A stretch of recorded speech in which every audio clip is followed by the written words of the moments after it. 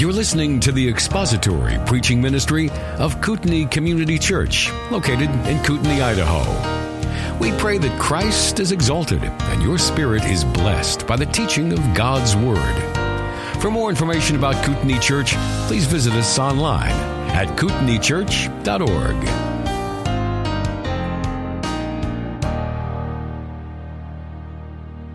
We are still in the book of Daniel for probably the next lifetime. And I think we left off on chapter 3, verse 7 last week. Let me see how far we think we might make it. Dream on. So let's read chapter 3, the whole chapter, because there's a good chance we'll make it towards the end. Daniel chapter 3. Nebuchadnezzar, the king, made an image of gold, the height of which was 60 cubits, and its width 6 cubits. He set it up on the plain of Dura in the province of Babylon. Then Nebuchadnezzar, the king, sent word to assemble the satraps, the prefects, and the governors, the counselors, the treasurers, the judges, the magistrates, and all the rulers of the provinces to come to the dedication of the image that Nebuchadnezzar the king had set up. Then the satraps, the prefects, and the governors, the counselors, the treasurers, the judges, the magistrates, and all the rulers of the provinces were assembled for the dedication of the image that Nebuchadnezzar the king had set up, and they stood before the image that Nebuchadnezzar had set up. Then the herald loudly proclaimed, "To you the command is given, O peoples and nations and men of every language, that at the moment you hear the sound of the horn, flute, lyre, trigon, psaltery, bagpipe, and all kinds of music, you are to fall down and worship the image that Nebuchadnezzar the king has set up. But whoever does not fall down and worship shall immediately be cast into the midst of a furnace of blazing fire." Therefore at that time, when all the peoples heard the sound of the horn, flute, lyre, trigon, psaltery, bagpipe, and all kinds of music, all the peoples, nations, and men of every language fell down and worshipped the golden image that Nebuchadnezzar the king had set up. For this reason, at that time, certain Chaldeans came forward and brought charges against the Jews. They responded and said to Nebuchadnezzar the king, "O king, live forever. You yourself, O king, have made a decree that every man who hears the sound of the horn, flute, lyre, trigon, psaltery, and bagpipe, and all kinds of music is to fall down and worship the golden image. But whoever does not fall down and worship shall be cast into the midst of a furnace of blazing fire. There are certain Jews whom you have appointed over the administration of the province of Babylon, namely Shadrach, Meshach, and Abednego. These men, O king, have disregarded you. They do not serve your gods or worship the golden image which you have set up."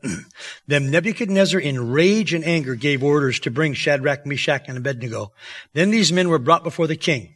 Nebuchadnezzar responded and said to them, "Is it true, Shadrach, Meshach, and Abednego, that you do not serve my gods or worship the golden image that I have set up? Now, if you are ready at the moment you hear the sound of the horn, flute, lyre, trigon, psaltery, and bagpipe, and all kinds of music, to fall down and worship the image that I have made, very well. But if you will not worship, you will immediately be cast into the midst of a furnace of blazing fire. And what God is there who can deliver you out of my hands?" Shadrach, Meshach, and Abednego answered and said to the king, "O Nebuchadnezzar, we do not need to give you an answer concerning this matter. If it be so, our God whom we serve is able to deliver us from the furnace of blazing fire, and he will deliver us out of your hand, O king. But even if he does not, let it be known to you, O king, that we are not going to serve your gods or worship the golden image that you have set up." Then Nebuchadnezzar was filled with wrath, and his facial expression was altered toward Shadrach, Meshach, and Abednego. He answered by giving orders to heat the furnace 7 times more than it was usually heated. And he had commanded certain valiant warriors who were in his army to tie up Shadrach, Meshach, and Abednego in order to cast him into the furnace of blazing fire. Then these men were tied up in their trousers, their coats, their caps, and their other coats and their other clothes, and were cast into the midst of the furnace of blazing fire. For this reason, because the king's command was urgent, and the furnace had been made extremely hot, the flame of fire slew those who carried up Shadrach, Meshach, and Abednego. But these 3 men, Shadrach, Meshach, and Abednego, fell into the midst of the furnace of blazing fire, still tied up. And we're going to stop there in suspense. So last week, I talked to you about the size of the statue and some of the other things. So maybe we could go to slide 66. That's probably way back. So give us just a second here, or a moment, if you will. If you can find slide 66, we'll start there. And we'll look at some.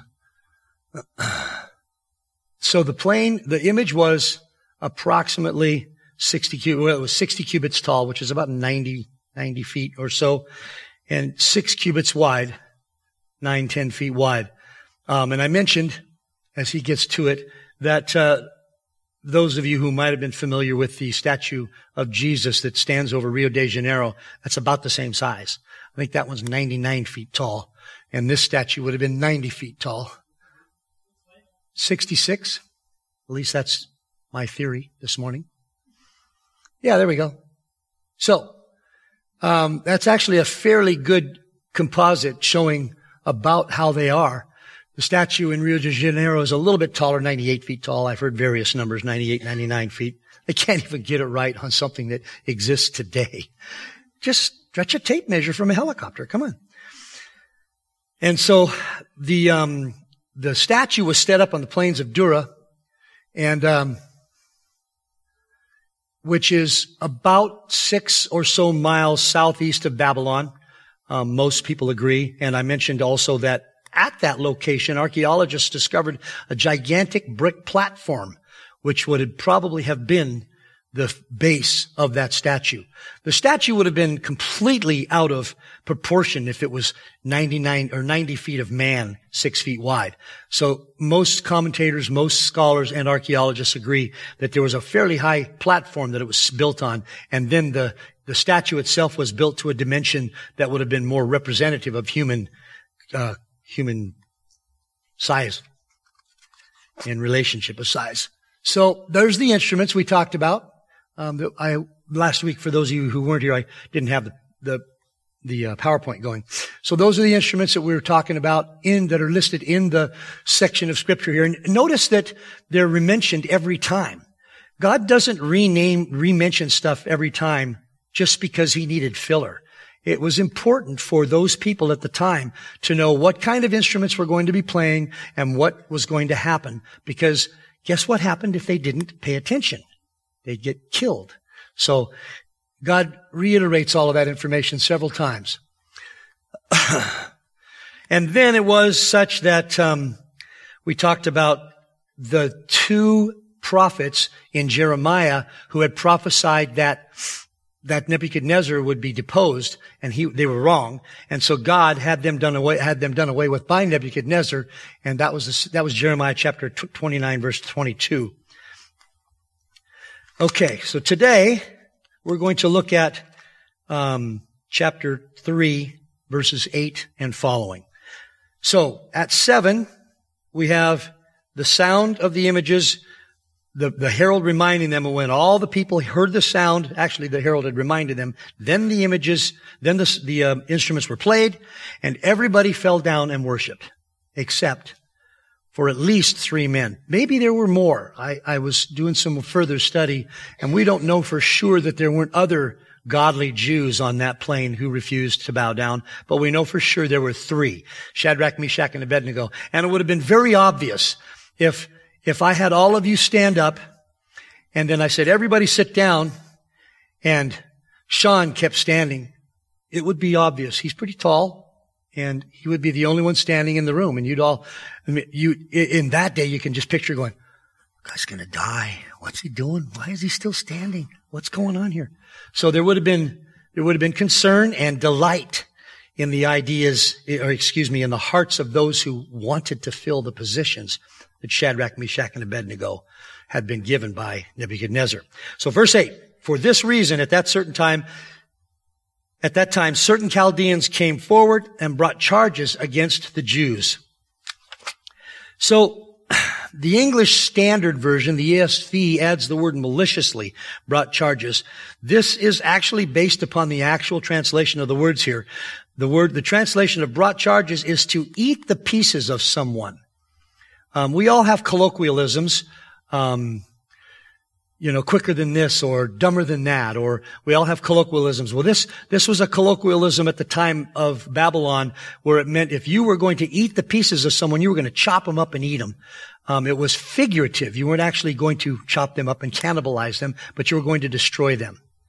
The intention of these Chaldeans in bringing these charges forward wasn't to honor the king. It was to get rid of rivals. It was to destroy someone. It was to kill.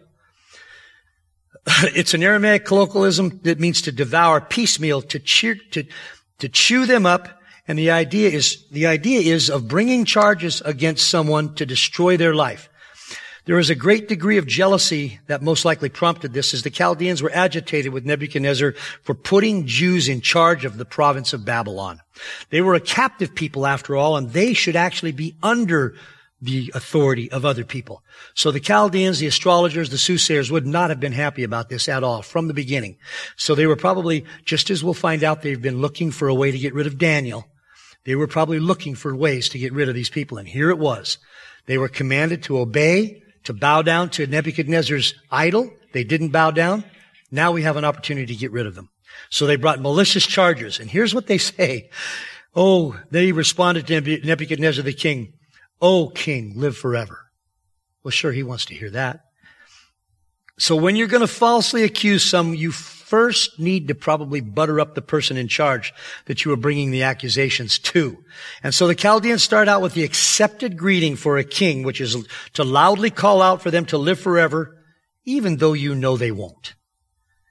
I mean, do you think in their wildest dreams, the Chaldeans thought, we better say this because he's going to live forever? Nobody had lived forever up to this time. It was a pretty good chance that, statistically speaking, nobody was going to. But they can say that. That would encourage the king that they are bringing important information to him. Verse 10, "You, O king, have made a decree." Now, let me stop there. Do you think Nebuchadnezzar had forgotten the decree he had made? Wonder what I did that these guys came forward with all this information. "You have made a decree that every man who hears the sound of them," and they name all the musical instruments, the horn, the flute, the lyre, the trigon, the psaltery, and the bagpipe, and all kinds of music, is to fall down and worship the golden image.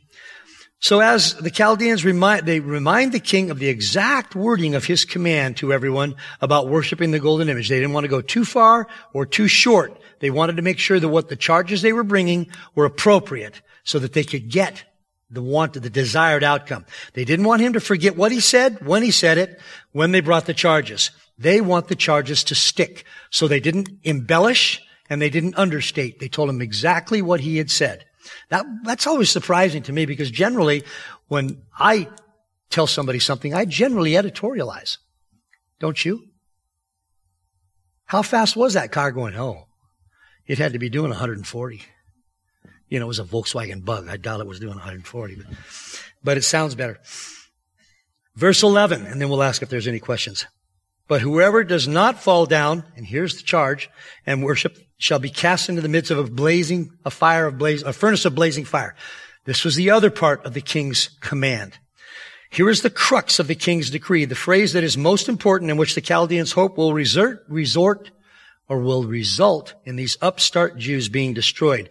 They remind the king of the sanction he decreed for those who would not worship the image. They remind him right down to the adjective used about the fire.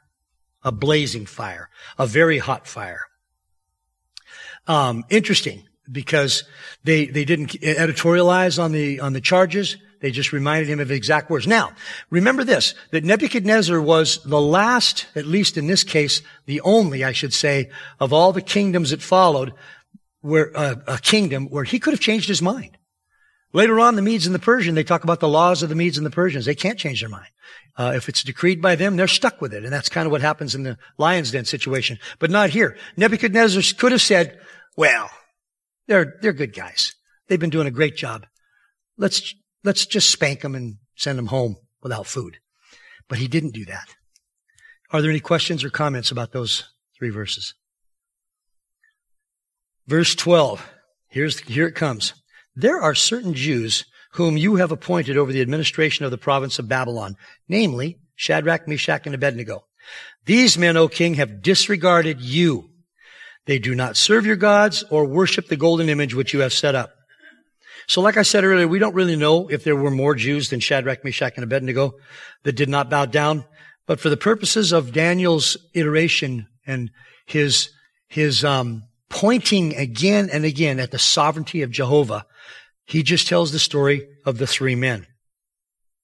If there were, the officials ignored them because their accusation was designed to remove rivals from positions that they themselves thought they should occupy. The accusation that these men do not serve your gods was tantamount to challenging Nebuchadnezzar himself. If you did not worship the king's gods, you challenged the very authority of the king who worshiped those gods. And that was a death penalty. The Babylonians believed their gods had provided a victory over the Jews, and for these men to refuse to bow down was to challenge the gods, the victory, and the victors, and the king. It was challenging the entire state, if you will, the entire nation. It was a political as well as a religious statement against Babylon, the ruler of Babylon, and even the people of Babylon. It was far more, in their eyes, sinister than it might appear to us at first glance. It was a challenge to the very structure of the entire nation. And these people knew it, and they knew they had them. We're going to be able to kill these guys. We're going to finally be able to remove them, because this was a massive challenge against Babylon. And then verse 13, then Nebuchadnezzar, this is what it prompted in him, in rage and anger, gave orders to bring Shadrach, Meshach, and Abednego. Then these men were brought before the king. It must have heartened the accusers, the Chaldeans, that their charges had brought the intended effect and enraged Nebuchadnezzar. They were probably gladdened to see him be so angry. Nebuchadnezzar, however, to his credit, did not immediately have them cast into the fire. He had them brought before them so he could question them himself. It would have been much better for the accusers if Nebuchadnezzar had simply cast them into the fire, because they were most likely angling for those positions themselves. This disobedience would not only have been a personal affront to Nebuchadnezzar, but as I said, would have been a threat to the political security of the kingdom. He could not let this pass. What if others throughout the nation began to stand up and challenge his authority? He could have civil war on his hands. He could have internal conflict that might not be managed. And remember what we talked about earlier, most likely, this entire spectacle of creating the image and requiring the officials in the kingdom to bow down was the result of an attempted military coup in 594, 597 BC. And he put that coup down viciously, and then this follows not, as most scholars and archaeologists think, this followed not too long after that. So it was a loyalty oath, if you will. It was a pledge allegiance to the Babylonian flag. And Shadrach, Meshach, and Abednego would not pledge allegiance. Verse 14. Then Nebuchadnezzar responded and said to them, is it true, Shadrach, Meshach, and Abednego, that you do not serve my gods or worship the golden image that I have set up? First statement, not is it true that you didn't bow down. That was the action. What it portended, what it was saying was, you do not worship my gods. That's what he asked them. Is it true that you do not serve my gods or worship the golden image that I have set up? So to his credit, he doesn't immediately carry out the punishment. Rather, he questions the men, and he gives them an opportunity to change their minds. This is not what Babylonian kings did. Babylonian rulers did. They just killed you. It's interesting. It's the sovereignty of God is at work here. He asked the question, however, in a manner that no true Jew who loved Jehovah could ever answer in the affirmative. He asked them, is it true that you do not serve my gods or worship the golden image that I have set up? All they could say was no to the first and no to the second. No, we don't serve your gods, and no, we don't worship. And he knew that. He knew the Jews were a nation and a culture apart who worshiped a different God than his. He knew that. He did, however, give them the opportunity to recant and to save their own lives. And that's interesting in itself. To me, to most commentators, it shows, again, the sovereignty of God at work over this king of the earth as what he thought he was. So now he says to them in verse 15, if you are ready, at the moment you hear the sound of the horn, flute, lyre, trigon, psaltery, and the bagpipe, and all kinds of music, to fall down and worship the image that I've made, very well. But if you do not worship, you will immediately be cast into the midst of a furnace of blazing fire. And then he follows it up with this. And what God is there who can deliver you out of my hands? He sets himself up more powerful than the gods. That's an interesting statement. Repeating his original command, Nebuchadnezzar gives the three men an opportunity to rethink their position and decide to bow down and live. Now, stopping there for just a moment, how many people would have thought, he's really going to do this? It's not that big a deal. If I just bow down and worship this stupid image, I can stay in a position of authority in Babylon and maybe be a force for good for Jehovah in the future, in the years to come. And wouldn't that be better for me to still be in authority, in a position of authority, so I could help the Jews and help people and be an influence on Nebuchadnezzar, kind of slow down the evil things that Babylon's doing? Wouldn't that be better? I can picture people reasoning like that. No, it wouldn't be better. It would be bowing down and worshiping something other than Jehovah. Period. This is a lovely story. And the world knows this story. And you're not going to learn anything new here today, but it's good to remind ourselves of what it means when someone challenges the biblical authority of God and people say, we won't bow down. You want to say something, Mike? He does do that. He challenges both of them. So they said, okay. What God is there? We'll call you and raise you. Yeah. I didn't realize that they knew poker back in ancient Babylon. That's pretty cool. This must be Texas Hold'em or Dura Hold'em. And see, now I lost my place. That's really great. Which is really good, So, if he was willing, even this was unusual for a Babylonian king, he was willing to overlook their initial disobedience if they would simply obey now. And no one really knows. As much as I read, there's all kinds of speculation, but why did he do this? He did it because there was a sovereign God at work. Period. In my estimation. Implicit in his statement, though, is what would happen if they continued on this path of disobedience. And he even challenged them, there's no God that can deliver you from what I'm about to do to you. You are dead ducks. See, there's a colloquialism. An American one. His object was to terrify them into disobedience. Remind them of the penalty. Remind them of how bad it's going to be, and you'll get obedience. So, for it is well known by those who rule that most follow them out of fear rather than out of love, especially tyrants. Tyrants will always attempt to capitalize on that fear. They know they are followed mostly because of fear, not because of love. And so they will always attempt to capitalize on that fear. They attempted to put the fear of their gods into Shadrach, Meshach, and Abednego. Nebuchadnezzar's statement about knowing God not being able to deliver them seems to indicate that he had already forgotten it was the God of Israel who was the only one who was able to give his interpretation to him. And he had acknowledged that, and even in a semi-way had provoked worship of Jehovah God. But he never got saved. He never trusted. He never turned his heart to Christ. His heart was never turned to Jehovah. He was a pragmatist. Back then, Jehovah did something for him. He's a great guy. Right now, here's these guys challenging my authority. They've got to die. And he knew that they served a different God. And he had acknowledged the power of God and even attributed worship to him in front of Daniel. But now his pride and his anger swept all that memory away, and he issues a challenge to these men regarding their God. Let's stop there for just a moment. I don't know what the worst sin is. There's lots of bad sins. But I think pride ranks right up there towards the top. It will prompt us to do things that we didn't even think we would do, looking back on them. It's the most sinister destroyer of love for God that there is, pride.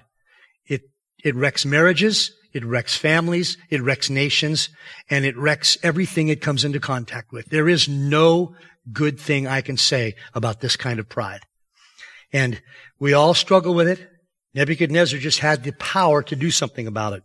All of us have the power in our own sphere to do something about it, with our pride, about things with our pride. This is what the result is. It generally results in destruction and death, if not always. So, verse 16. I love this reply. And I misunderstood this reply for 40 years. I thought they were being smart Alex. We don't need to talk to you. So Shadrach, Meshach, and Abednego replied to the king, O Nebuchadnezzar, we do not need to give you an answer concerning this matter. Okay, you've already not bowed down. Now you're telling him, tough luck if you don't understand why we did this. To our ears, this sounds insolent, but it was not. They were not saying, Nebuchadnezzar, are we being detained? They were not saying, are we under arrest? Do you have a warrant? They were not saying any of those things that would be familiar to our ears. We don't need to answer you. They were admitting that the charges were true and that they didn't need to say anything about that because there was no defense or apology forthcoming. The charges were true.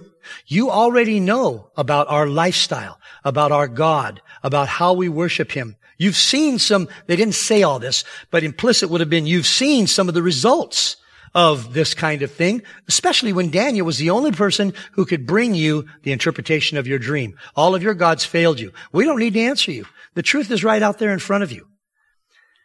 And then they say this, verse 17. If it be so, our God whom we serve is able to deliver us from the furnace of blazing fire, and He will deliver us out of your hand, O king. Probably recognizing that a long dissertation about the power of their sovereign God and the reasons for their unwillingness to serve pagan deities would be a waste of time, the men give a short, if terse, answer to Nebuchadnezzar. They did not mean it disrespectfully. They likely understood that this pagan king would not be able to apprehend the reason for their unalterable stand against idolatry. Their statement is one of confidence in their God, but it also clearly communicates to the king that they do not fear what he's doing to them or what he thinks he can do to them.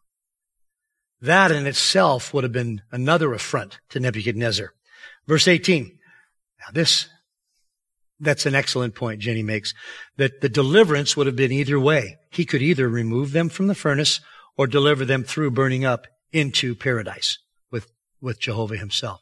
Either one would have been a deliverance. And to those men, either one was good enough for them. Either one. What a good place to be in your Christianity, in your understanding of Jehovah. So, but even if he does not, let it be known to you, O king, that we are not going to serve your gods or worship the golden image that you have set up. This does not indicate that the men do not believe God can deliver them. It is a statement that whether He chooses to or not, they will not worship the false god. They would, as Jenny has pointed out, consider either of the results to be deliverance, proper deliverance by a righteous, sovereign God. Shadrach, Meshach, and Abednego recognize that God does not always deliver His children out of the difficult circumstances He has allowed them into. They are simply stating that whether He does or not, they will remain true to Him. Even though Nebuchadnezzar follows this up with a command to throw them into the furnace, it had to have affected him.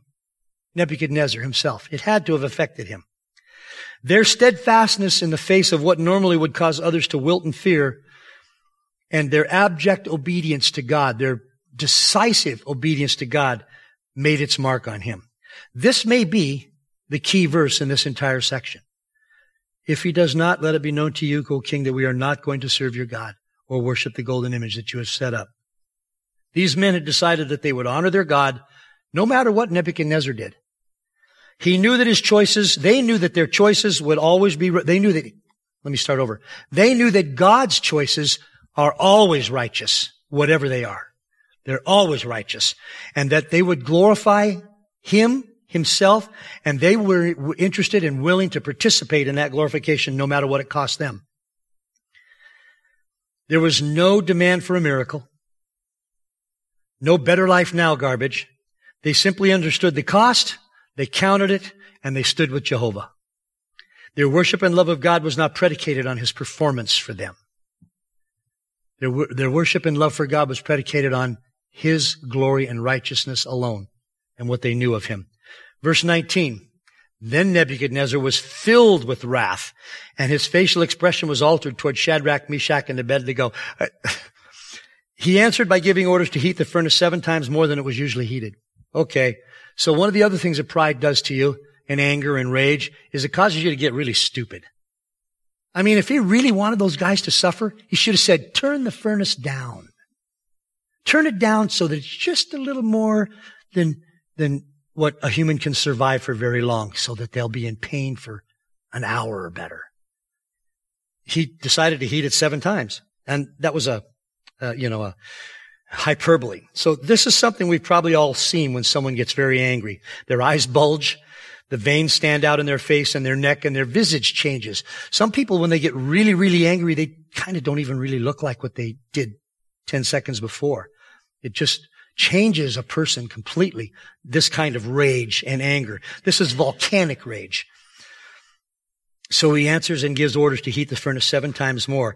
As I pointed out, if he wanted the men to suffer more, he should have had the furnace turned down so that it would take more time for them to burn up. Heating it to such a temperature would cause the deaths of these 3 men to be nearly instantaneous upon being thrown in.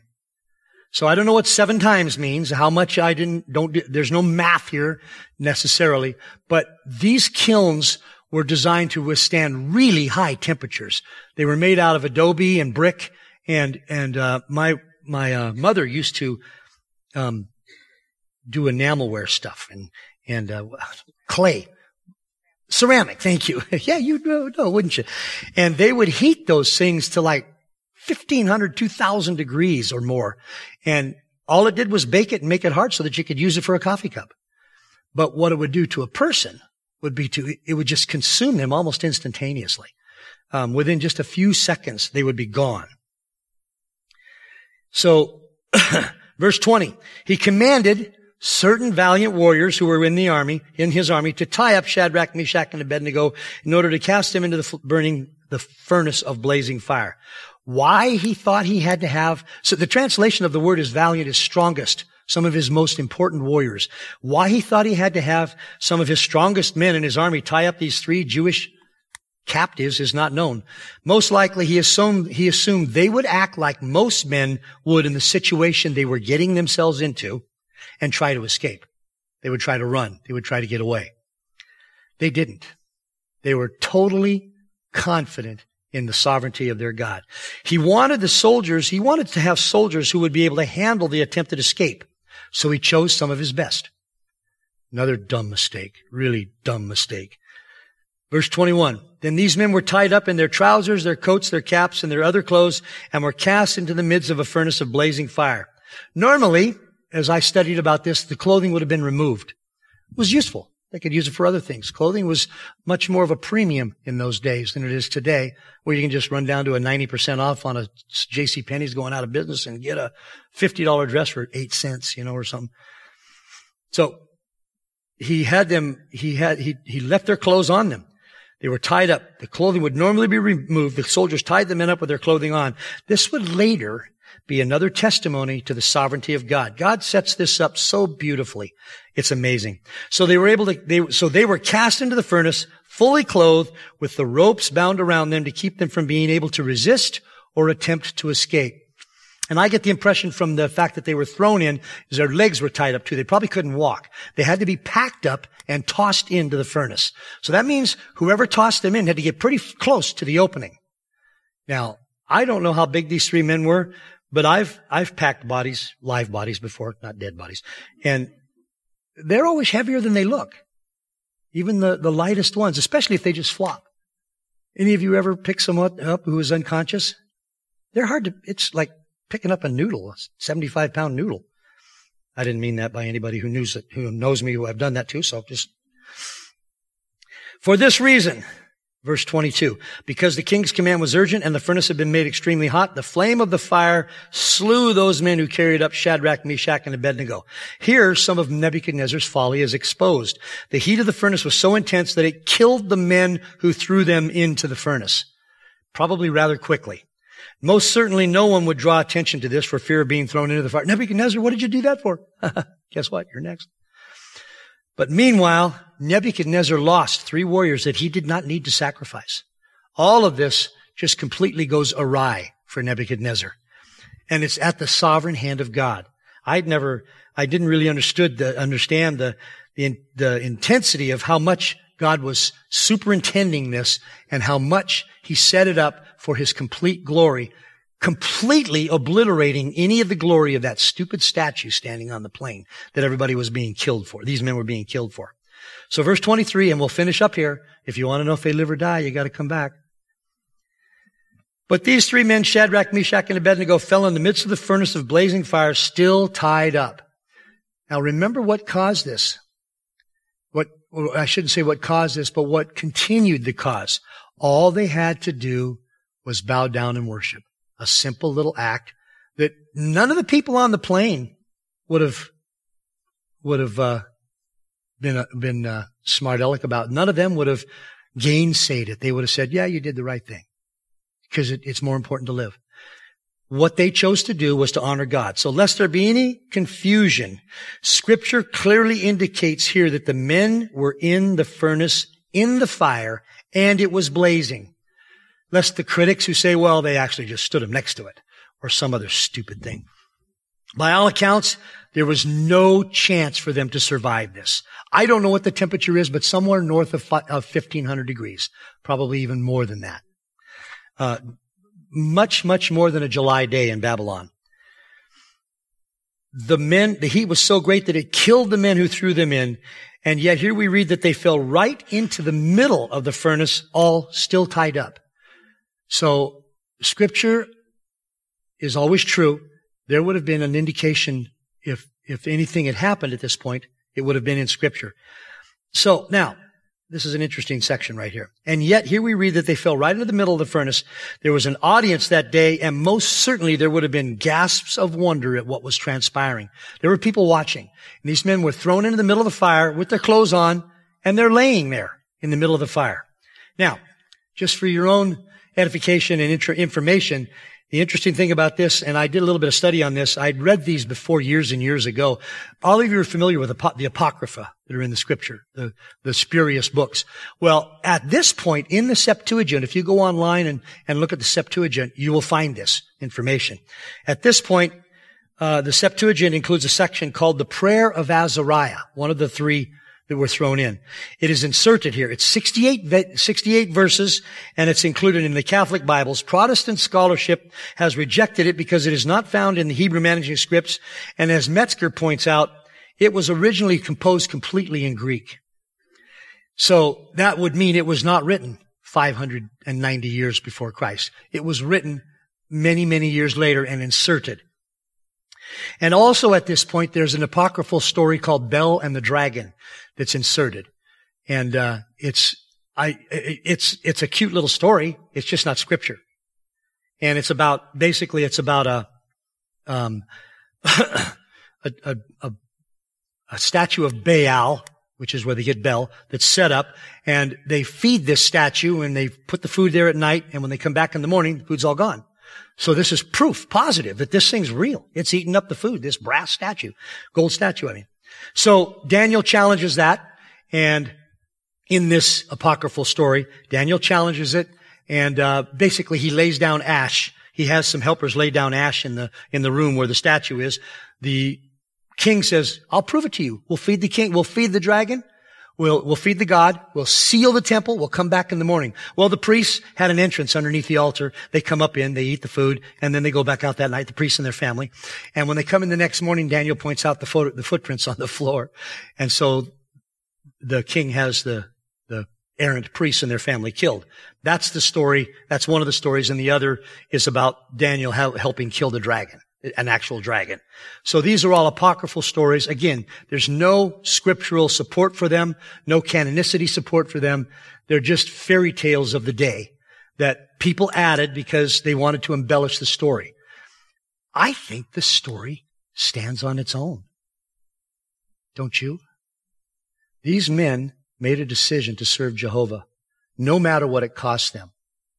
And it has rung down through the ages to be one of the premier scriptural stories, truths that can give modern day Christians courage and strength. That God will always do the right thing. God will always do the just thing. God will always do the thing that will glorify Him. And He will always, as Romans 8:28 says, do what is best for His people, for His children, His sheep. Always. So, next week or whenever I'm back again, we will find out whether or not Daniel's three friends live or die. Any questions? Yes. So the timeline between the translation of the dream and the story of the three. Okay, so the two most put forward timelines is 18 years and 8 to 10 years. 18 years based on Jeremiah chapter 52, where it talks about Jerusalem being destroyed. There's no reason to connect this story to the destruction of Jerusalem, but some scholars do. Others look at that military coup, attempted military coup in 594, and date it just after that. So 8 to 10 years after is the most likely amount of time that had passed. 8 to 10 years after the story in chapter 2. Yes. He's an unbeliever. So it was important for him at the time. Now Jehovah hasn't done anything for him. He hasn't given him his best life now. So we forgot him. Yeah. That's a good point. And we should spend time in the Word so we don't forget. That's where we find the Father. That's where we find Him, is in the Word. Thank you for listening to the latest podcast from Kootenai Church. If you'd like to learn more about Kootenai Church or to donate to our church ministry, you can do so online by visiting kootenaichurch.org. We hope you enjoyed this podcast and pray you'll join us again next time.